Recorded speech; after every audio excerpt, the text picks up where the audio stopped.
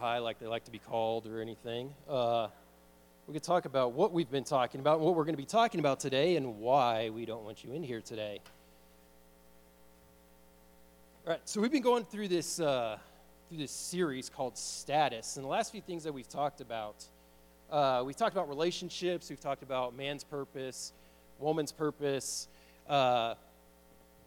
Last couple of weeks, we talked about sex, or Dave talked about sex. We kind of listened to him, did 2 weeks of that. That was a little bit awkward, but don't worry, we're just going to get more awkward from here on out because today's topic is the gospel and pornography. So this is why you should not be middle school and in here, or junior high, whatever you want to be called, because we are actually going to be talking about pornography, what it is, what it looks like, not what it looks like, but what it is, and the reasons why we don't partake in that or anything. Man, I got to be careful with what I say or how I say things because all my guys are right here, all my freshmen are right here, and if I say the wrong thing, they're just going to be like laughing the whole time and just being like, "Hey, did you hear what he said?" And then later on down the road, like Wednesday or something, they'll be like, "Dude, I can't believe you said this." They won't say it like that. They'll just sit there and make fun of me the whole time. I know you. I know you would. I see you, Madden. I see you. I see you. Okay, so with this, what we're going to do is first we're going to ask ourselves, okay, what is the gospel? I mean, that's quite easy.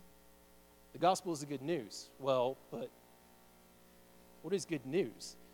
Typically, you have to have bad news for there to be good news. So really what we're going to look at is, okay, what is the bad news? Well, the bad news is pornography today. And we're going to talk about that. Well, how is it bad?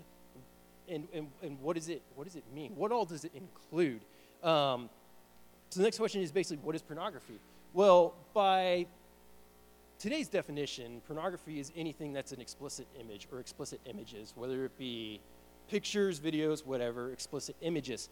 But the word that is used within the gospel, the word is porneia. It's spelled many different ways. I thought there was only one spelling, but I guess because it's Greek that they decided, hey, we're going to spell it all these different ways just to make sure all of our bases are covered.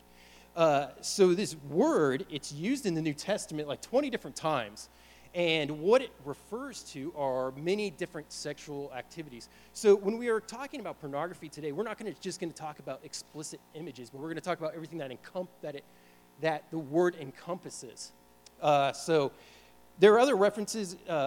If you're looking for this word specifically in the New Testament, you can find it listed in Revelation. That's like Revelation chapters 9, 14, 17, 18, I think 19. 1 Corinthians 5, it's referenced in 6. We'll look at that later. 7, and then Jude verse 7. So we can see this particular word is used in many different times throughout Scripture, and it references different things because the actual word that we translate it to now, pornography, is actually not in your Bible. So you can go to your Bible and you can look in the concordance. You can see, hey, this word's not even in here.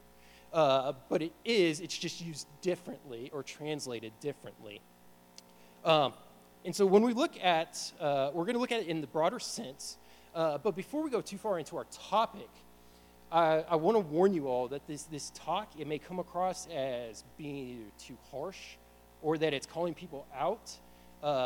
Sometimes it may even seem like, hey, you're not giving me any kind of hope because, hey, I may actually be caught in this sin, and this is all coming off really harsh and everything, and you're just telling me that I'm a really horrible person.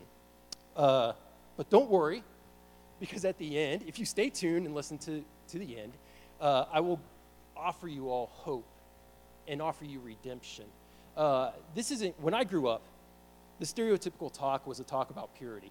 And oftentimes the pastor would just sit there and they'd be like, hey, you all guys, you're all horrible people. You're not pure, and you're supposed to be pure, and you're not pure because you look at pornography and this and that. And look, it's not going to be one of those talks because like I told a friend earlier and agreed with me, it's that, you're already not pure. We're not pure people. We're not clean. We've already sinned. We've been blemished. But we're going to look at that a little bit more, but then we're going to look at what happens after this. How do I go from not being pure to being who I am in Christ? And so we're going to look at that. So the very first thing that we needed to do is that we need to understand the seriousness of sin before we can understand redemption. And so we're going to look at where men and women can struggle with this particular issue. Now, in the previous weeks, we had Dave talked about the men and some of their issues. Megan talked about women and some of their issues. We're going to actually take some of the issues that they highlighted within those talks, and we're going to add them into this talk and show how do these work into issues with pornography or addiction with pornography. How do those work into that? Because lust isn't the only cause of our indulgence in this particular sin. Oftentimes, that's oftentimes the other talk that we hear is that, oh, hey, here's a talk on pornography. Well, I'm only going to talk about lust. Well, but lust isn't the only issue. People don't only look at porn because they decided, hey, I'm gonna lust today. Another question may be, hey, what gives you the authority to talk about this today? And what makes you think you know why people even look at porn? I will actually tell you that I actually had a problem with porn. And my first encounter with pornography was when I was 13 years old. So I was actually younger than all of you. And I can tell you the lust wasn't the only reason that I ever decided to, hey, I'm going to go look at this.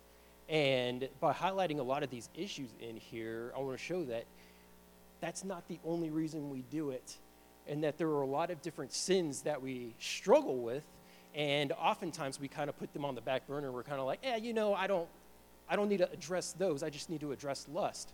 But if there's another sin that is encouraging you to lust, shouldn't we address that sin too? And so we're going to look at these and we're going to say, hey, how do all of these work in conjunction with lust, and how do we address these issues? So what we're going to first do is we're going to talk about men and women separately, because oftentimes when it comes to the issue of pornography, oftentimes we struggle with it in different means or different manners or different ways, and the temptations are a little bit different. So the very first one that we're going to look at here is that men's first struggle, Dave highlighted this when he talked about men, is men struggle with selfish passivity. And it's like, well, what is selfish passivity? And oftentimes we kind of want to think to ourselves as men is that, hey, you know what? I'm not passive. I do what I'm supposed to do. So what it is with selfish passivity, it's we do not do what we are called to do. And you're like, well, but I do what I'm supposed to do. I think, though, that Scripture gives us a different view of ourselves. So what we're going to do is we're going to look at, let's look at Genesis 3:6 first. So Genesis 3, this is right after the creation. Adam and Eve were created. They were placed in the garden. We can recall that, God tells them, hey, you can eat of any tree of the garden except for the tree of the knowledge of good and evil. And so Eve's being tempted by Satan, so on and so forth. She takes the fruit. So what are we going to say? Okay, Genesis 3:6. So it says, so when the woman saw that the tree was good for food and that it was a delight to the eyes and that the tree was to be desired to make one wise, she took of its fruit and ate, and she also gave some to her husband who was there with her, and he ate. What is wrong with this passage? Not Eve eating the fruit. We're not going to talk about that right now. What is going on in this passage? Where is Adam? What is he doing? He's just watching. He's standing there. It says, and she gave some to her husband who was there with her. So the question comes, it's like, what was he supposed to be doing? If we know he shouldn't have been just standing there with her, because oftentimes whenever we see any kind of depictions of this story, oftentimes they depict it as in Adam wasn't there, that she goes off and gives him the fruit later. Almost like he was deceived too. Like, oh, what fruit is this? This looks good. Let me try it. Oh, no, it's the tree of the knowledge of good and evil. No, he was standing right there watching her the whole time.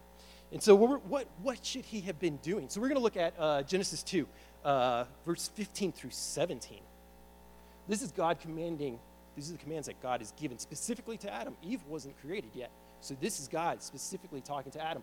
It says, so the Lord God took man and put him in the Garden of Eden to work and to keep it. And the Lord God commanded the man, saying, You may surely eat of every tree of the garden, but of the tree of the knowledge of good and evil you shall not eat. For in the day that you eat of it, you shall surely die. So what was the command that God gave Adam? The very first command was, you may surely eat of every tree of the garden of evil, or the tree of the knowledge of good and evil. So he tells them not to eat that. But before then, there's actually a command that's not quoted. So it's work and keep the garden. So do work and keep mean the same thing? I mean, maybe. So if somebody were to tell you, if it were to be translated, if it was the same thing, the literal translation would be work and work. So would God be telling Adam, I want you to work and work? I mean, it's kind of redundant.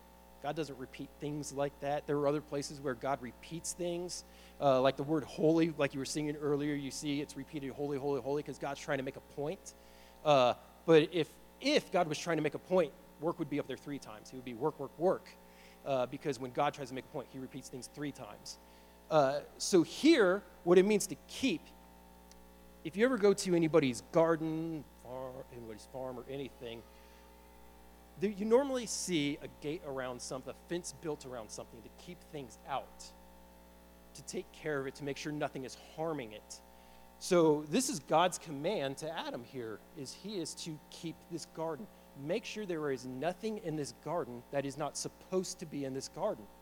So once Satan shows up and he starts tempting Eve, what should Adam have done in that situation when Satan is saying, but did God really say this, or did he really mean this? Well, Adam should have said something. Adam should have done something. Adam should have actually thrown the snake out of the garden. In some instances, it actually says Adam should have killed the snake. But that's another topic for another time. So the idea is, Adam just stood there and did nothing when he had a job to do. And that's kind of my first point when it comes to pornography. We as men have things that we are called to do and what we're supposed to do. And oftentimes when we give in to sin, are we doing what we are supposed to do? One of the commands for God is, thou shalt not lust or look lustfully after your neighbor's wife. It means the same thing as in looking at pornography. So am I doing what I'm supposed to be doing? If I choose, hey, I'm going to go and, indulge in this sin, am I doing what I'm supposed to be doing? Well, no. So that's kind of point number 1, is that, hey, we don't do what we're supposed to do. We're going to look at another example here. Let's look at 2 Samuel 11, 1 and 2. So this is David here. There's a time when kings are supposed to go off to war. So typically in the wintertime, most kings would stay home because, it's winter, it's snowing, it's cold, you can't really do anything.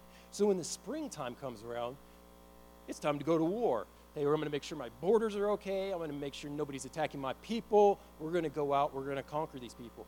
So here's where it picks up. It says, in the spring of the year, the time when kings go out to battle, David sent Joab and his servants with him and all Israel. And they ravaged the Ammonites and besieged Rabbah, but David remained at Jerusalem. Verse 2, it happened late one afternoon when David arose from his couch and was walking on the roof of the king's house, that he saw from the roof a woman bathing, and the woman was very beautiful. What was David supposed to be doing? Going to war. David was supposed to be going to war. David was the king. And the very first thing it says, when the kings go out to war, David, you're king right now. You're supposed to be leading your people. You're not supposed to be. Dude, I can imagine this. This dude was probably bored, and then he goes out to his roof. Hey, what do I do? And he just wanders around, and it's like, oh, look, there's a naked woman down there. I'm just going to, I mean, but isn't that what we kind of do? I am called to do something, and then my mind wanders and goes, hey, what about this? But the point is, we are supposed to be doing something else. We know God has called us to something else. We know we're not supposed to do this, yet just like David, just like Adam, it's kind of like we act like we don't know what we're supposed to be doing. We kind of act like, hey, I'm a bit of a doofus. I don't know anything. My mind goes blank, and I just wander off and I'm just going to do whatever. That's kind of what's going on here with both David and Adam. But we see God has already commanded them. what to do. God has commanded him, this is when you go to war, so go to war then. This is what you're supposed to do to take care of your garden, so do this. But they don't. So these are the two areas where we see there's passivity. And if we want to say ourselves, hey, I'm not passive, I do what I'm supposed to do. But if people like David, who God says is a man after his own heart, if we see that he is passive at times, dare I call myself a man after God's own heart and try to compare myself to David and say, hey, I'm not passive, but David was? That's kind of a stretch. I don't think I can do that. I don't think I can make that claim that, hey, I'm as good of a person as David is because of how highly God speaks of David. So with that, I'm not even going to try to say. I'm not even going to act like I'm not passive, or don't ever act passive, or don't ever choose to do what I shouldn't be doing. Okay, so the second point here, instead of it being just us acting in selfish passivity, sometimes we even act in selfish aggression. This is another point that Dave brought up. So what does that mean in selfish aggression? Well, two things. One, we take what is not ours. The second one, we try to hide our sins. We're actually going to finish the story of David. We're going to look back at David and see, hey, what else did David do?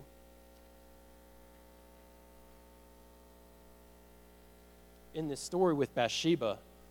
And there are things here that I want you to notice that you can actually start picking up in this story that we see. When we start acting aggressively or selfish aggression specifically, we do things like, hey, I need to relieve my stress, so I'm going to go do something to relieve stress. Or I'm angry at something, so I'm going to act out in this particular manner because I'm angry with something. Or I just actually don't care, so I'm just going to do what I want because I don't care. That actually David addresses later. That's actually called transgression. Last week, Dave shared the passage from Psalm 51. This is after David had his sin with Bathsheba in Psalm 51, and he talks about transgression. Transgression, that word, it doesn't mean sin, but it means blatantly breaking God's law. So it's like, I know your law, God, but you know what? Even though I know it, I'm just going to choose to break that law. And so we're going to actually look at this. This is David actually transgressing. This is what us men do when we start to be passive. Then we start acting out in this selfish, aggressive way. And so picking up in verse 3, this is 2 Samuel 11, verse 3, and we're going to go through verse 5. So it says, and David sent and inquired about the woman, and one said, is not Bathsheba the daughter of Eliam, the wife of Uriah the Hittite? So David sent messengers and took her, and she came to him, and he lay with her. Now she had been purifying herself from her uncleanness. Then she returned to her house, and the woman conceived, and she sent and told David, I am pregnant. So what is the first issue we see here with David? He saw what was not his, and he took what was not his. And it's the same thing whenever we struggle with porn or are tempted to look at pornography or anything like this. Well, that's not yours. It doesn't belong to you. So we got to be very careful with this. This isn't ours. Don't take what is not yours. It doesn't belong to you. But what do we do after we do sin? Don't we always cover it up? I'm going to delete my browser history. I'm going to delete all the cookies. I'm going to do this. I'm going to do that. Hey, guess what? I didn't actually do it because I covered it up. David does the same thing. If we continue on, we're going to look at verses 14 through 17, same chapter. So in the morning, David wrote a letter to Joab, and he sent it by the hand of Uriah. In the letter he wrote, set Uriah in the forefront of the hardest fighting, and then draw back from him that he may be struck down and die. So before I finish that, so between the time that she tells David, hey, I'm pregnant, and the time that he's talking about Uriah, this is Bathsheba's husband. Between those two times, he actually brings Uriah back from war. He says, hey, Uriah, come back from war. He meets with him. He's like, hey, great job. Now go home and sleep with your wife. Okay. But Uriah, he's like, hey, look, I'm an honorable man. All of my fellow soldiers, they're all out to war. Why should I be able to do this when none of them can go home to their families or anything? And so what does he do? He actually sleeps at the gate. He doesn't go home. He just sleeps at the gate. He never even goes to visit his wife. And so this kind of makes David mad. David's like, well, now I can't really hide my sin. Now, how do I explain how she got pregnant? So what he does is, hey, he calls here's his general, Joab, and he says, here, I'm going to send you this message. So picking up in verse 16, and Joab, And as Joab was besieging the city, he assigned Uriah to the place where he knew there were valiant men. And the men of the city came out and fought with Joab, and some of the servants of David among the people fell. Uriah the Hittite also died. So this is David trying to cover up his sin. He goes, you know what? Because he won't go home to be with his wife, I can cover up my sin another way. I can just have the dude killed. I'm the king. I can do whatever I want. So he basically sends this letter, says, hey, put him in the place where the fighting is the worst. Put him up front, and when everybody comes out to fight, draw back from him and leave him there. And so they left him there and let him die. And David's like, I got away with it. You know, now I'm just going to go take Bathsheba as my wife and just be like, hey, yeah, she got pregnant because she was my wife. But that's not the case. That's the same thing we do.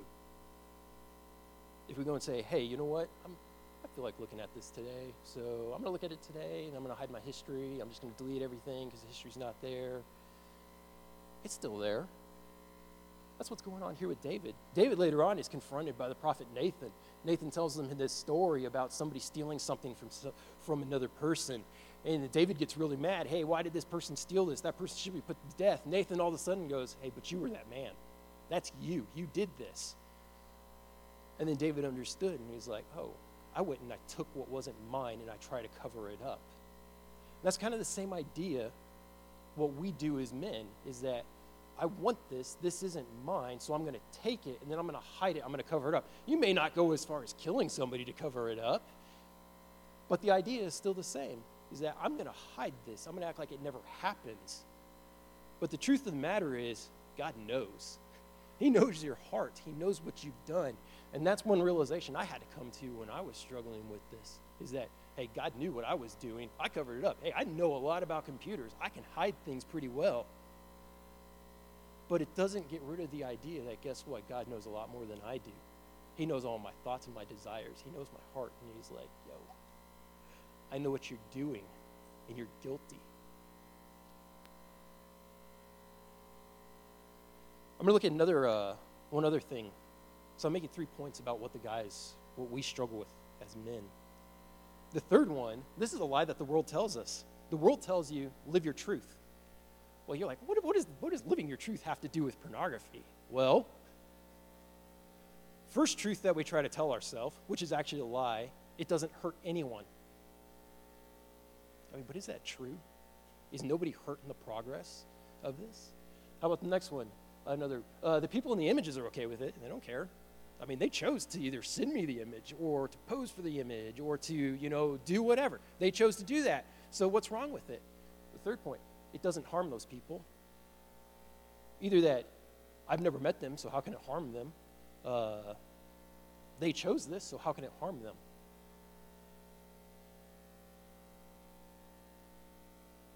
But doesn't it harm them?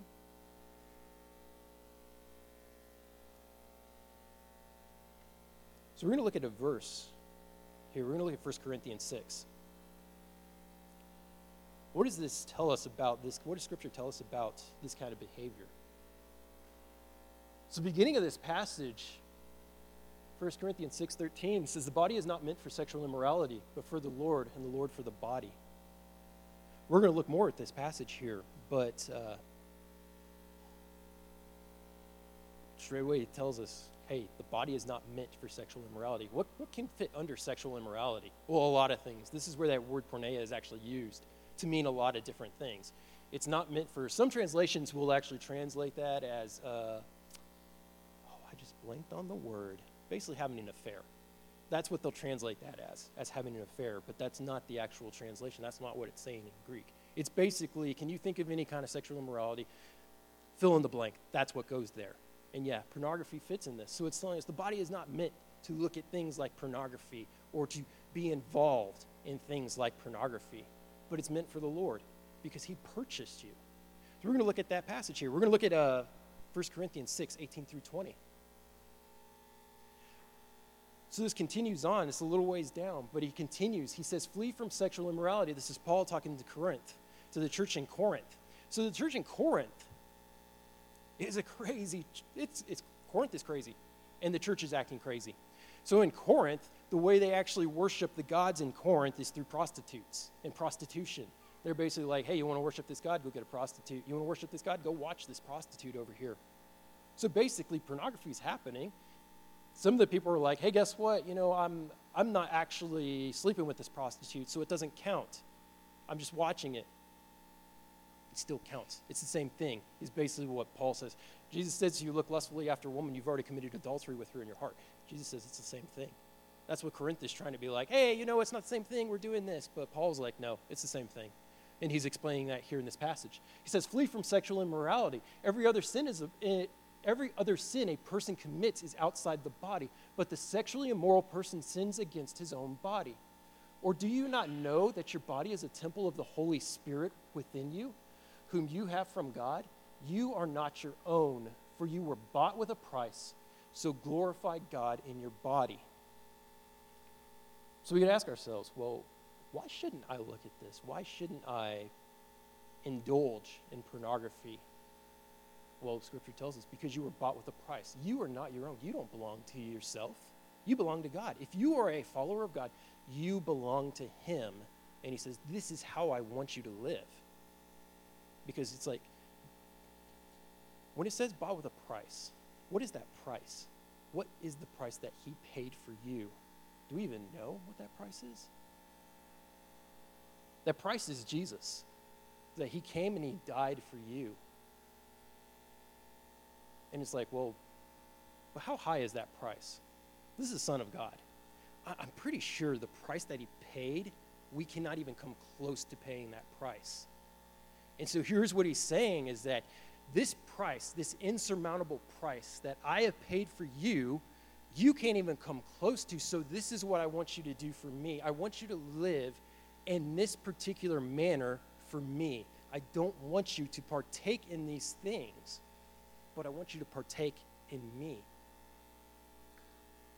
So actually, we're gonna use this point here as a transition, and we're gonna look at what does God say? What do women struggle with?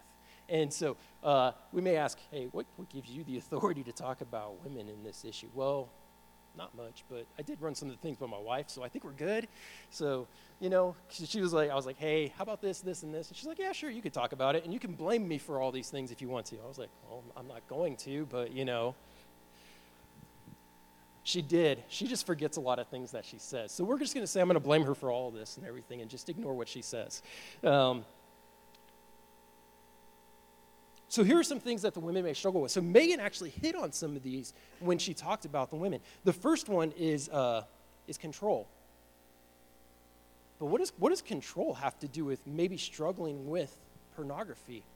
So I'm not going to just talk about this term, this idea of pornography. It's not just talking about just looking at an image, but it's also talking about partaking in it. Some of the things is like, okay, first one, when you think about control is, you hear this often. You hear this so often for many different things. My body, my choice. What does that have to do with pornography? Well, did you know pornography isn't just a naked picture? It could be so much more than that. It starts so little, but it's basically, are you looking for somebody to look at you and desire you? And the first lie that is often told is, hey, it's your body, it's your choice. You want control over this.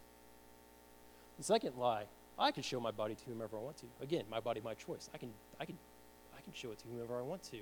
If my boyfriend wants to see my body, I'm going to send it to him. Don't do that. He's your boyfriend. He doesn't own you. Next one. This is another big one. I'm empowered by showing off my body. So this is one of those really big lies. Right now, pornography is really prevalent in a lot of different things. You can find it on Instagram. You can find it on TikTok. You can find it on Snapchat. There are even sites out there now where it's just like, hey, if you want to show off your body and get paid for it, here's your website. Go sign up for it and have people pay you for this. And they say, hey, this is really empowering. If you show off your body, you're actually taking control. These guys can't own you. They can't do anything unless you let them, unless you choose this. This empowers you. This gives you the power over this and the power over them. But what did that last passage say? What did the passage in Corinthians say? You were purchased with the price. Your body is not your own. You belong to God. So honor God with your body. So this is something you have to remember, ladies. If you're looking for some type of approval or basically believe the lie that, you know what, I can do whatever I want, and this is empowering to me. This is not empowering to you. God purchased you with a price, not to be used or degraded in this manner. He purchased you to be a child of his. He is actually elevating you and uplifting you. He's not being like, hey, just go do whatever you want. Let him tell you what to do, or let somebody else tell you what to do. Here's another one. Instead of just control, comparison's another one. Here's some lies that we hear. Don't body shame me. That's a big one today. But some people will actually take it for something bad. Should we go around and make fun of people's bodies or anything? No. But what does the world do? It actually takes it and it takes it further. And it says, hey, don't let people body shame you, so go show off your body. That's not what Christ is calling you to do. The next one, you're actually looking for approval when it comes to comparison. You're looking for approval from either men and or women. Something real interesting is that more often than not, guys, this is going to come as a shocker to you. When women get dressed up, they're not dressing up for you. They dress up for each other. Did you know that? Completely. It blows your mind, doesn't it?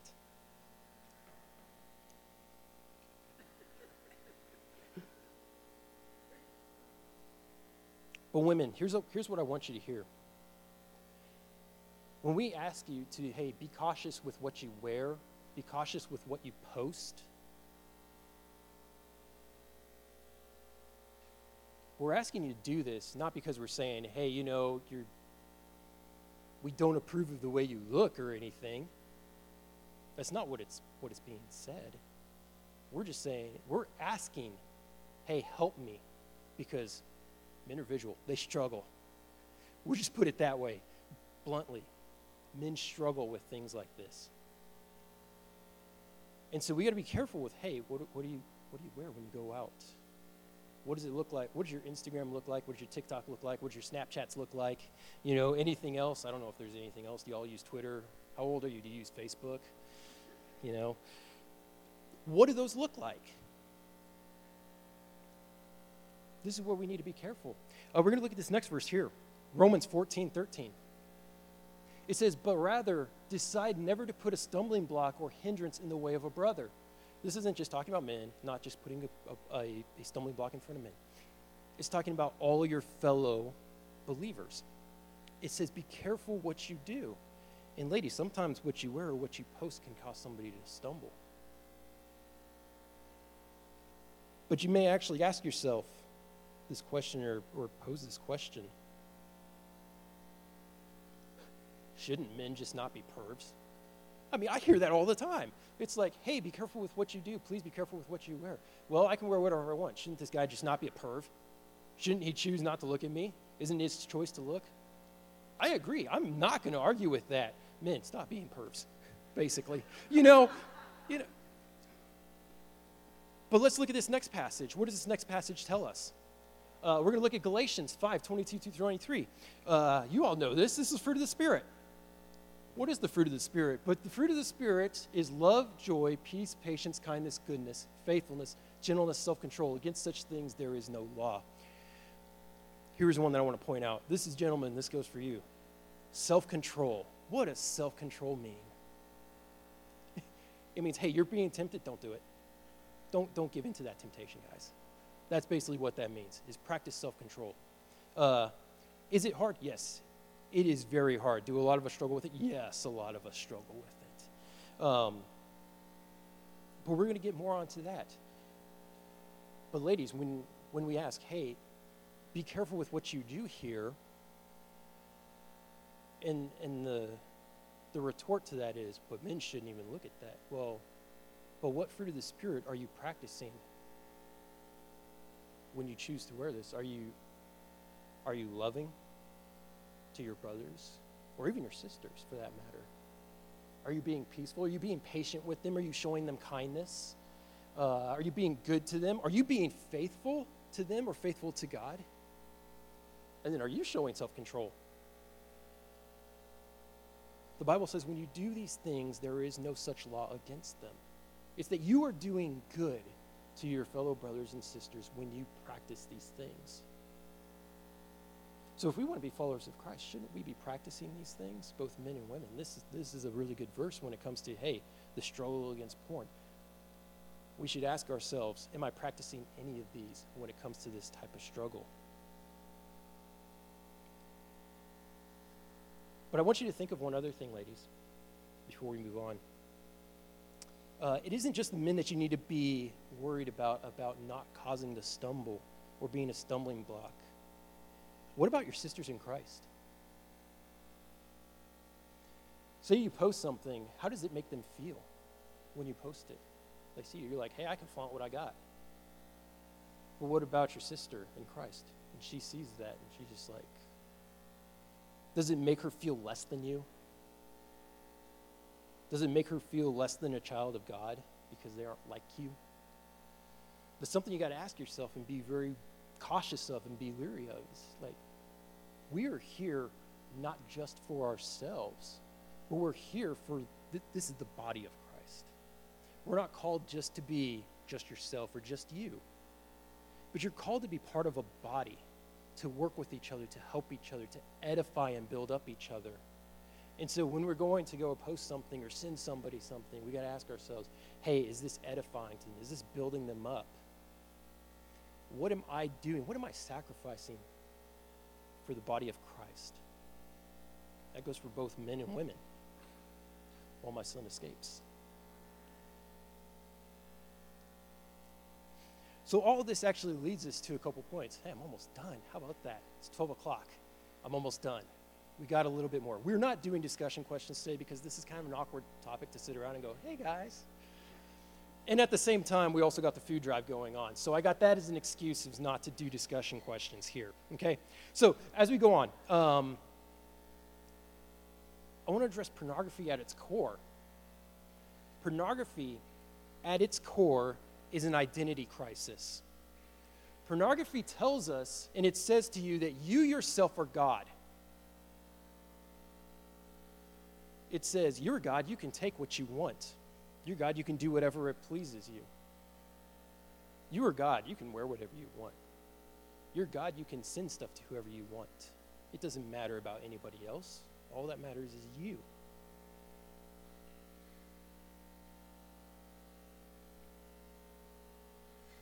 Well, what does Scripture tell us when we say, hey, I'm my own God?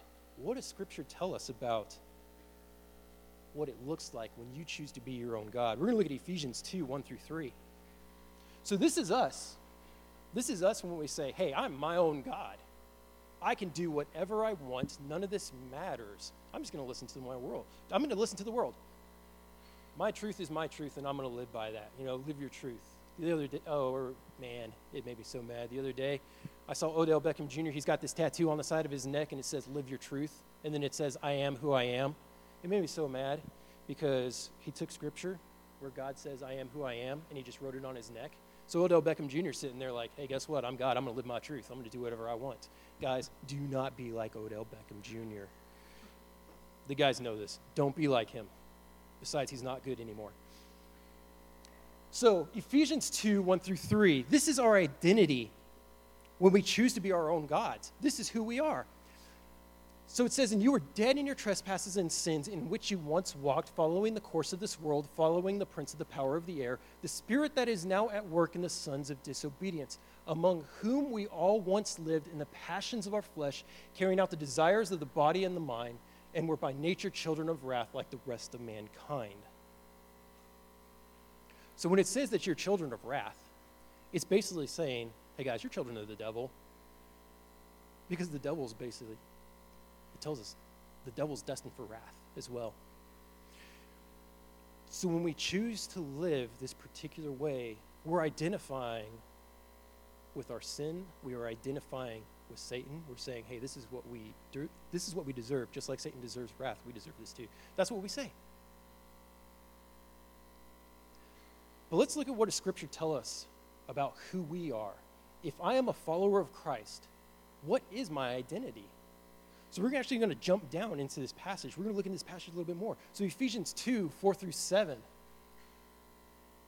So I talked a little bit about this passage when I did the talk during the summer about, hey, how do I know I'm saved?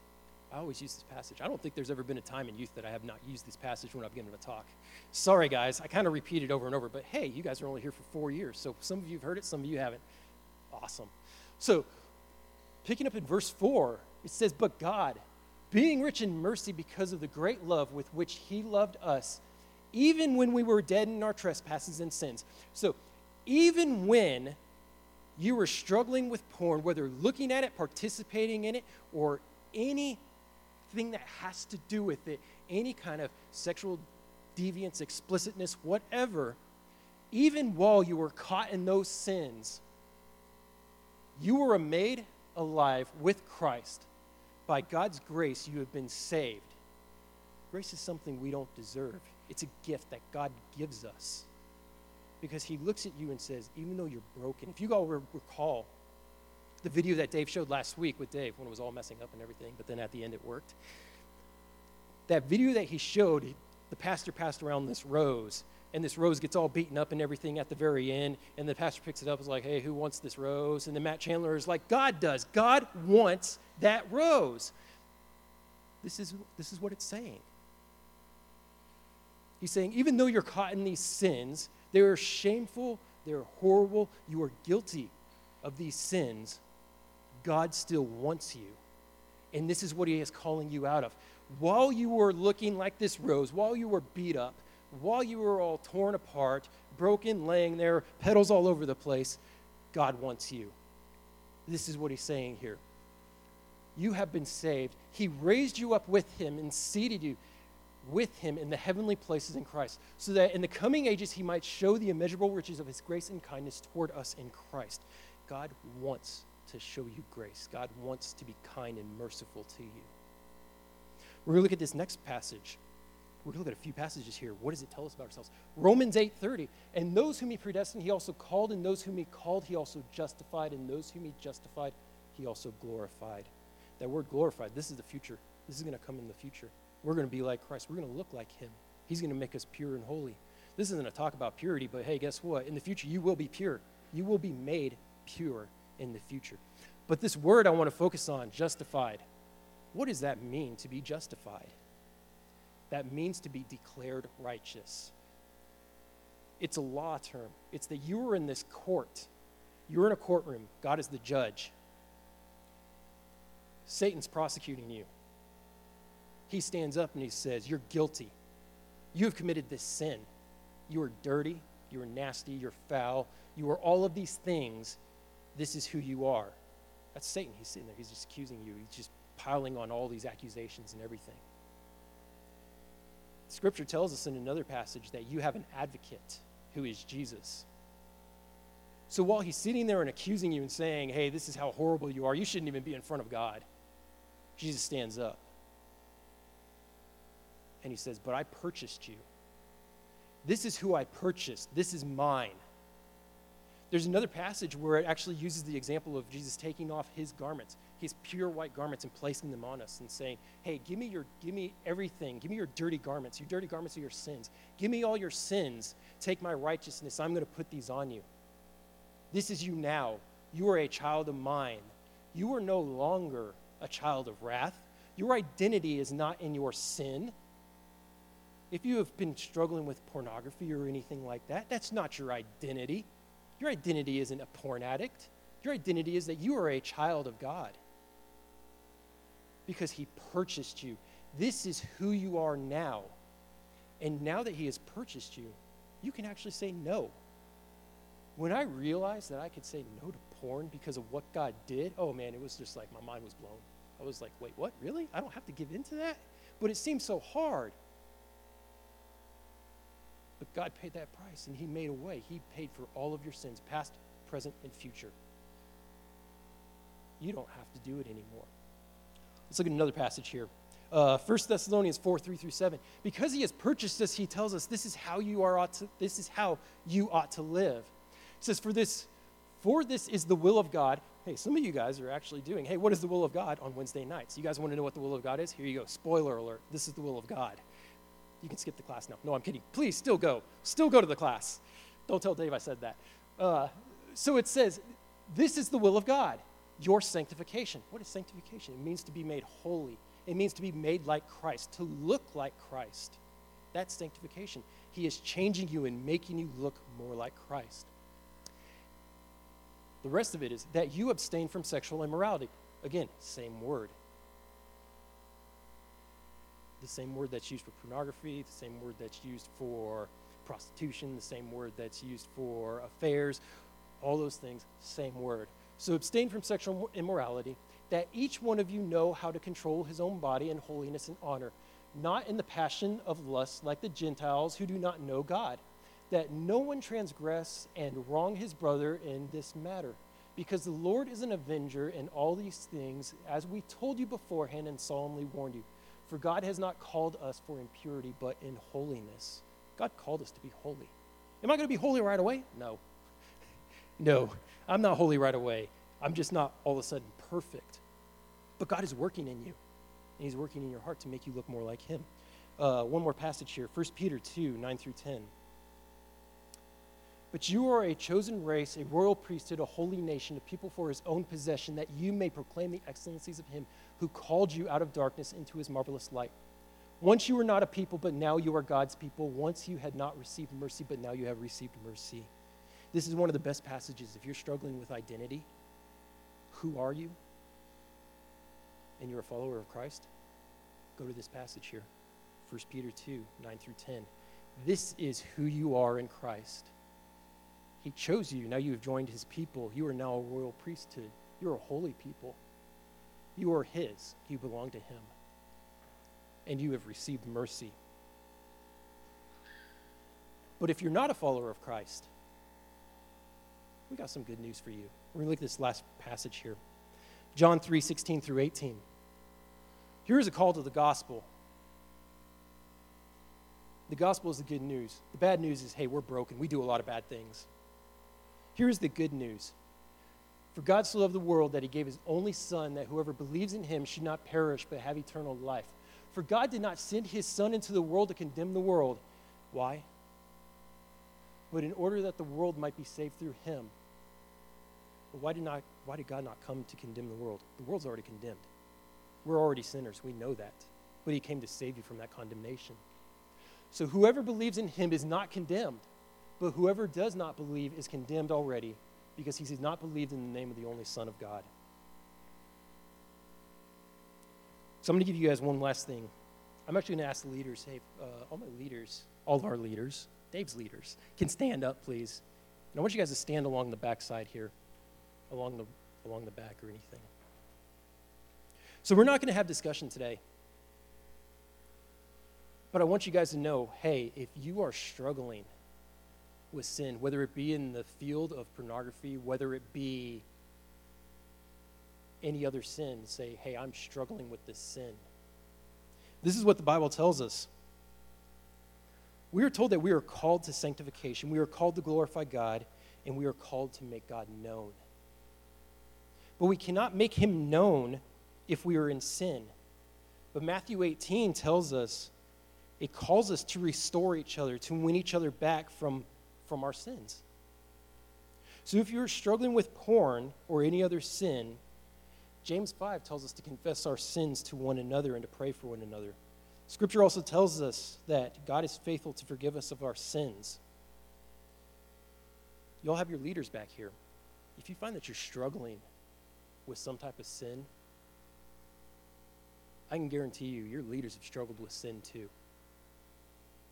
They may appear to be like, hey, man, you got everything all together. Oh, trust me. They do not have everything together, and they have struggled with some serious sin. If you've committed some type of sin, guess what? They've committed the same sin. Scripture tells us that there is no temptation that has not overtaken you that is not common to man. I used to struggle with, what does that even mean?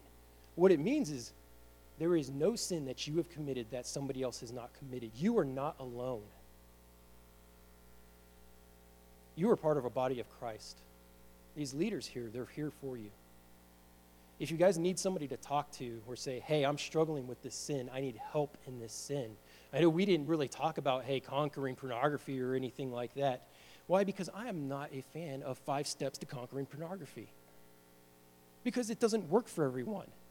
It sure didn't work for me. It took me years. But how did I work through it? I didn't do it on my own because I couldn't do it on my own. I tried to do it on my own. I memorized a verse out of Job. I made a covenant with my eyes not to look lustfully after a woman. Well, guess what? Every single time I recited that word, what did I think of? Lusting after a woman. What did I do? Lusted after a woman. Hey, guess what? That didn't work very well. So what do? I confess my sin to others. And we work through this. We work through, hey, here is your identity. This is who you are in Christ. Let's work through this. So you got your leaders here. They are willing to work with you. This is your identity in Christ. This is who you are. Let's work through this. So with that, let's pray, and you'll all be dismissed. Our Heavenly Father, we humbly come before you today, Father. We thank you for giving us this opportunity to come together to worship you, to fellowship, and to look at your word. Father, I ask that we would take your word and apply your word to our lives. Father, I ask that if there's anything that I have said that is wrong, that they would just forget it. But Father, I ask for those that needed to hear this message today, I ask that you would do a work in them, that you would convict them, that you would work in their hearts. Father, I ask that you would make them understand that they can come to people with their sins and with their struggles. And Father, I ask that you would help them understand that they have been forgiven, they have been redeemed, that they are a child of yours. We ask this in Jesus' name. Amen.